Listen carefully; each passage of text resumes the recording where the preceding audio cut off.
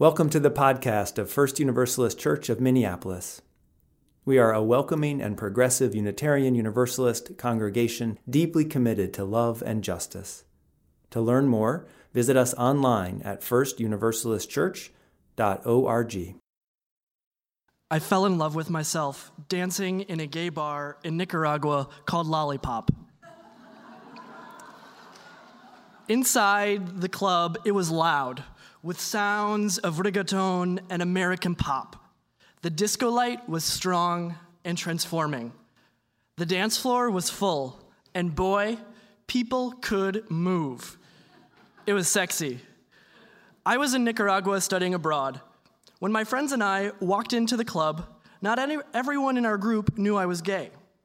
For that reason, I was hesitant to start dancing, and especially to dance with another guy.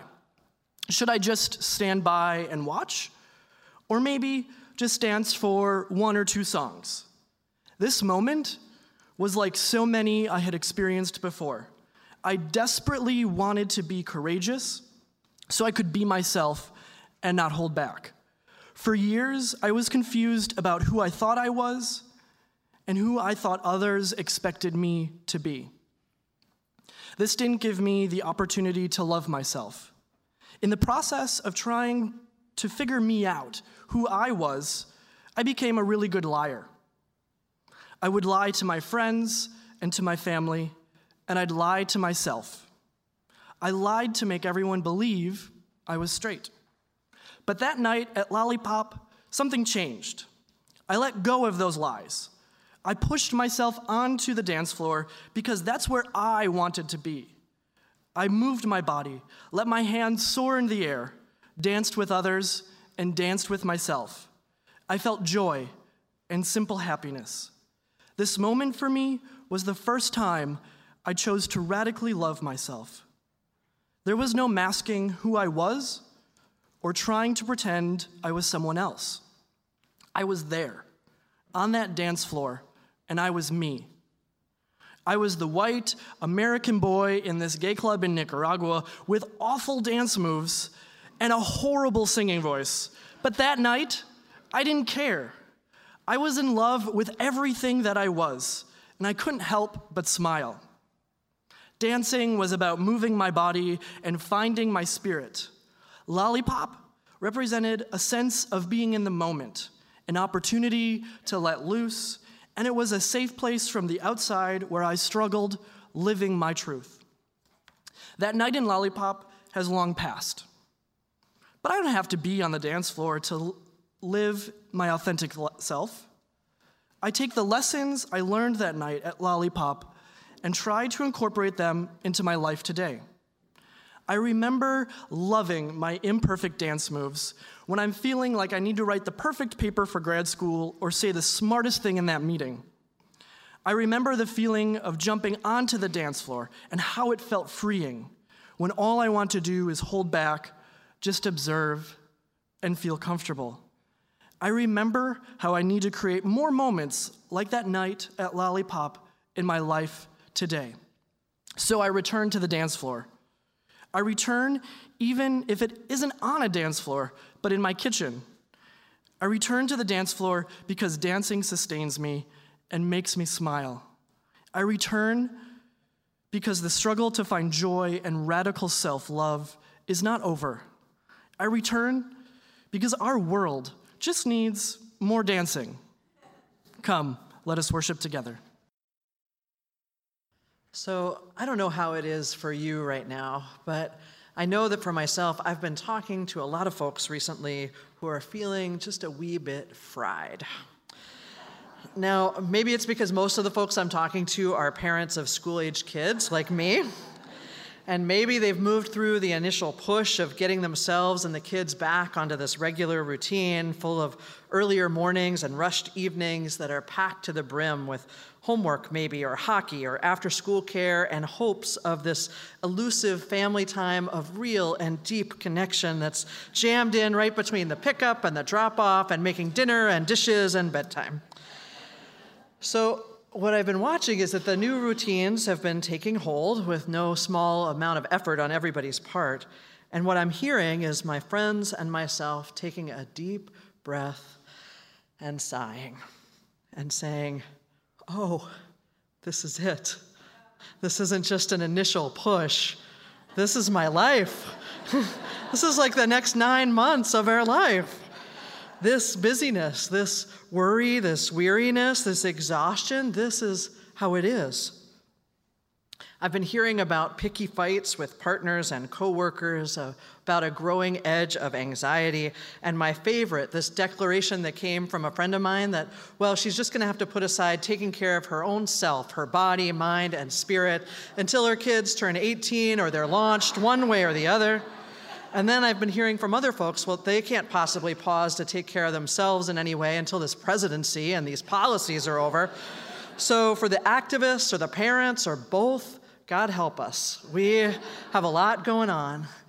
And I will admit that I know these feelings pretty intimately. I know the feeling of being stuck in this state where things feel overwhelming and awful, and sometimes they really are.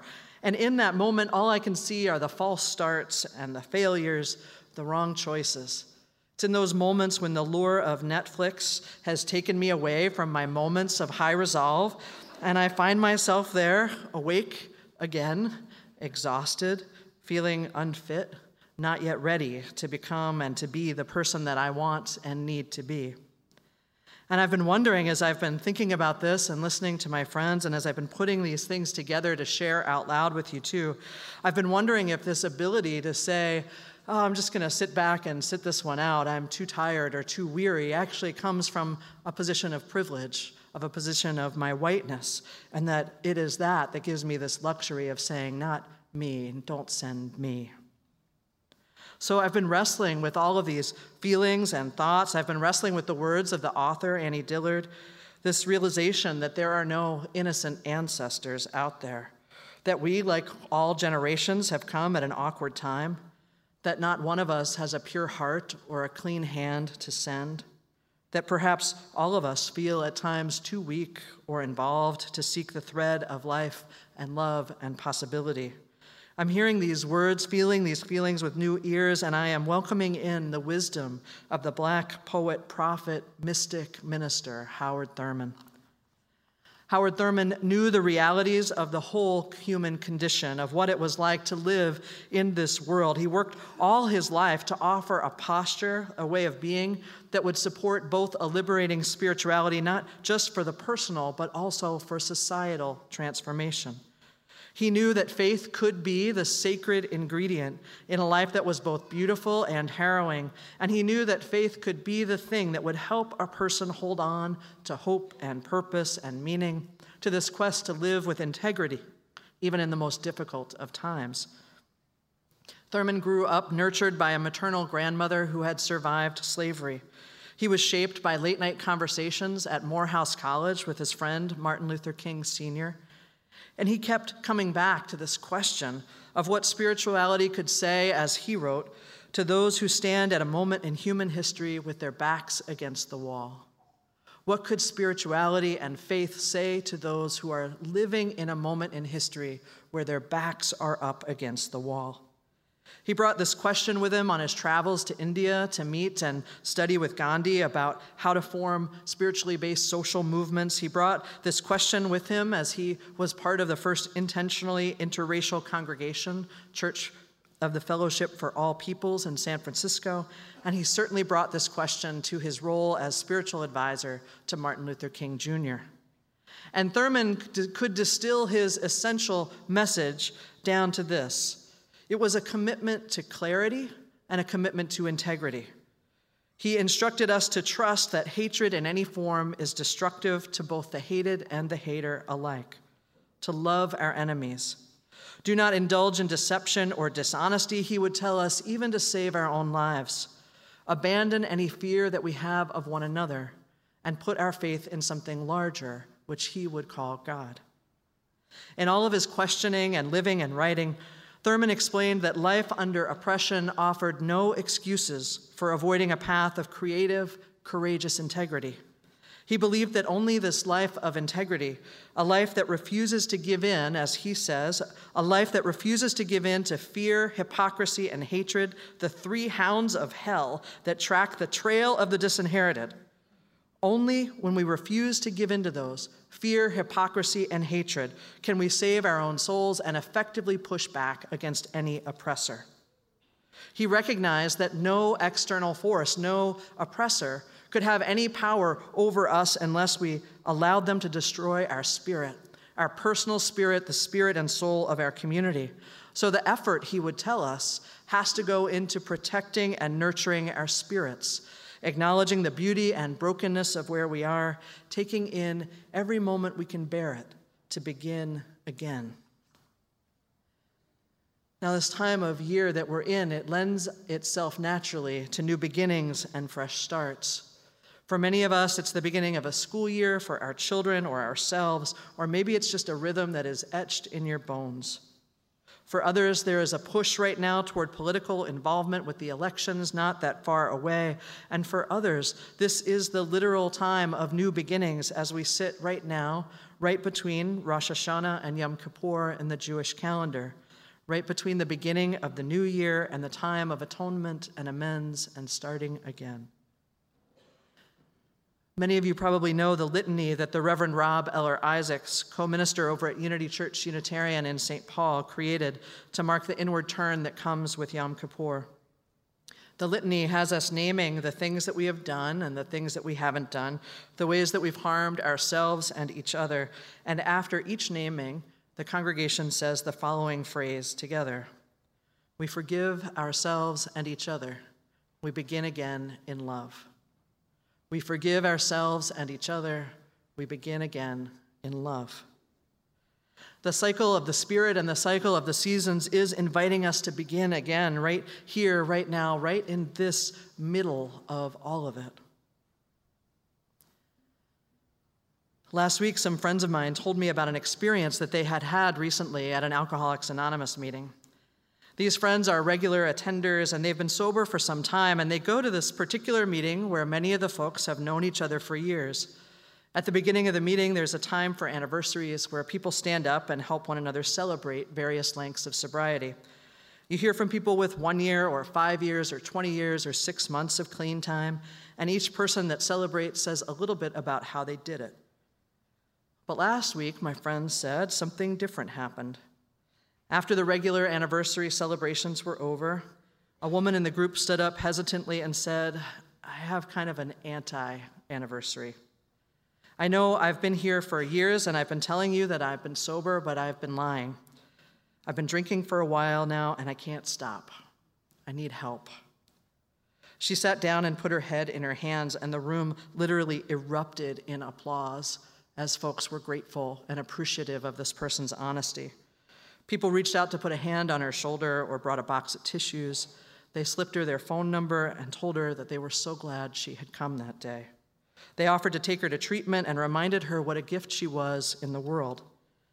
And then, just as I can imagine this woman was feeling about as low as she possibly could about what she'd done, this man that nobody knew walked over and said to her, "I know this moment feels awful to you, but from where I stand, it looks really good. You're telling the truth. Now you can start." I'll tell you, I love this. I love this story, and I love this way of being. I love hearing how we can, in fact, hold the paradox of we love you exactly the way you are, and we are here to help you get better.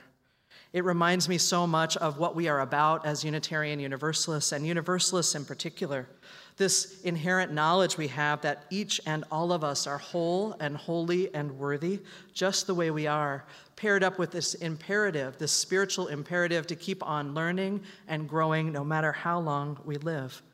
When we put these two things together, they are an incredibly powerful mix. It's unconditional love paired up with a swift kick in the pants. It's perfect. I love this. This is what I think church can and should be for us. And when we do this, when we pair these up, there are so many possibilities, so many ways to start again right here, right in the middle of a life or a legacy or a line of humanity and history, right here, right now, starting again. Now, it seems to me that there are a couple of key ingredients to any new start, though, and I've heard them running like a river through the work of Howard Thurman and Annie Dillard, through the stories of tired families and overwhelmed activists, in the rhythm and ritual of the religious cycle of Rosh Hashanah and Yom Kippur, and from veterans and newcomers alike in AA. If a new and true beginning is to take hold, whether it's in ourselves or in our community, we first have to take stock of where we are and what we've been doing. What have we been up to? And what are our ideals, our hopes, our aspirations, and deeply held beliefs? And where are we, as the Black liberation theologian James Cone would say, where are we in relationship to the actualization of our dreams? We start when we tell the truth. We start when we acknowledge our weariness or our worry, our privilege or our oppression, our wish in the world that there has to be somebody, anybody but me, to send. We start when we see the beauty and the brokenness of all of it, no matter how painful or how stunning it is. And sure, it sounds simple when I say it out loud, right? Yeah, we'll just tell the truth and take stock and start over. But we know that when it comes to living a life of integrity, it is anything but simple. It's anything but simple to start again in this world where the pressures of domination push down on us in different ways. It is anything but simple to protect and nurture our spirits when the powers that be seek to extract the life out of us in service to the comfort of a few. It is anything but simple to begin again in love, again and again, with ourselves and each other and this world. So I'll tell you what I've been trying lately. It comes out of this piece of writing from the author and activist Aurora Levins Morales, and it comes from her blog piece that was titled Ve'ahavta. Now, I think it's important to know that this word, Ve'ahavta, it refers to a specific morning and evening prayer in Judaism. So I invite you to hear her words that way, with that knowledge that the Ve'ahavta is said twice daily. It bookends your waking hours, beginning and end.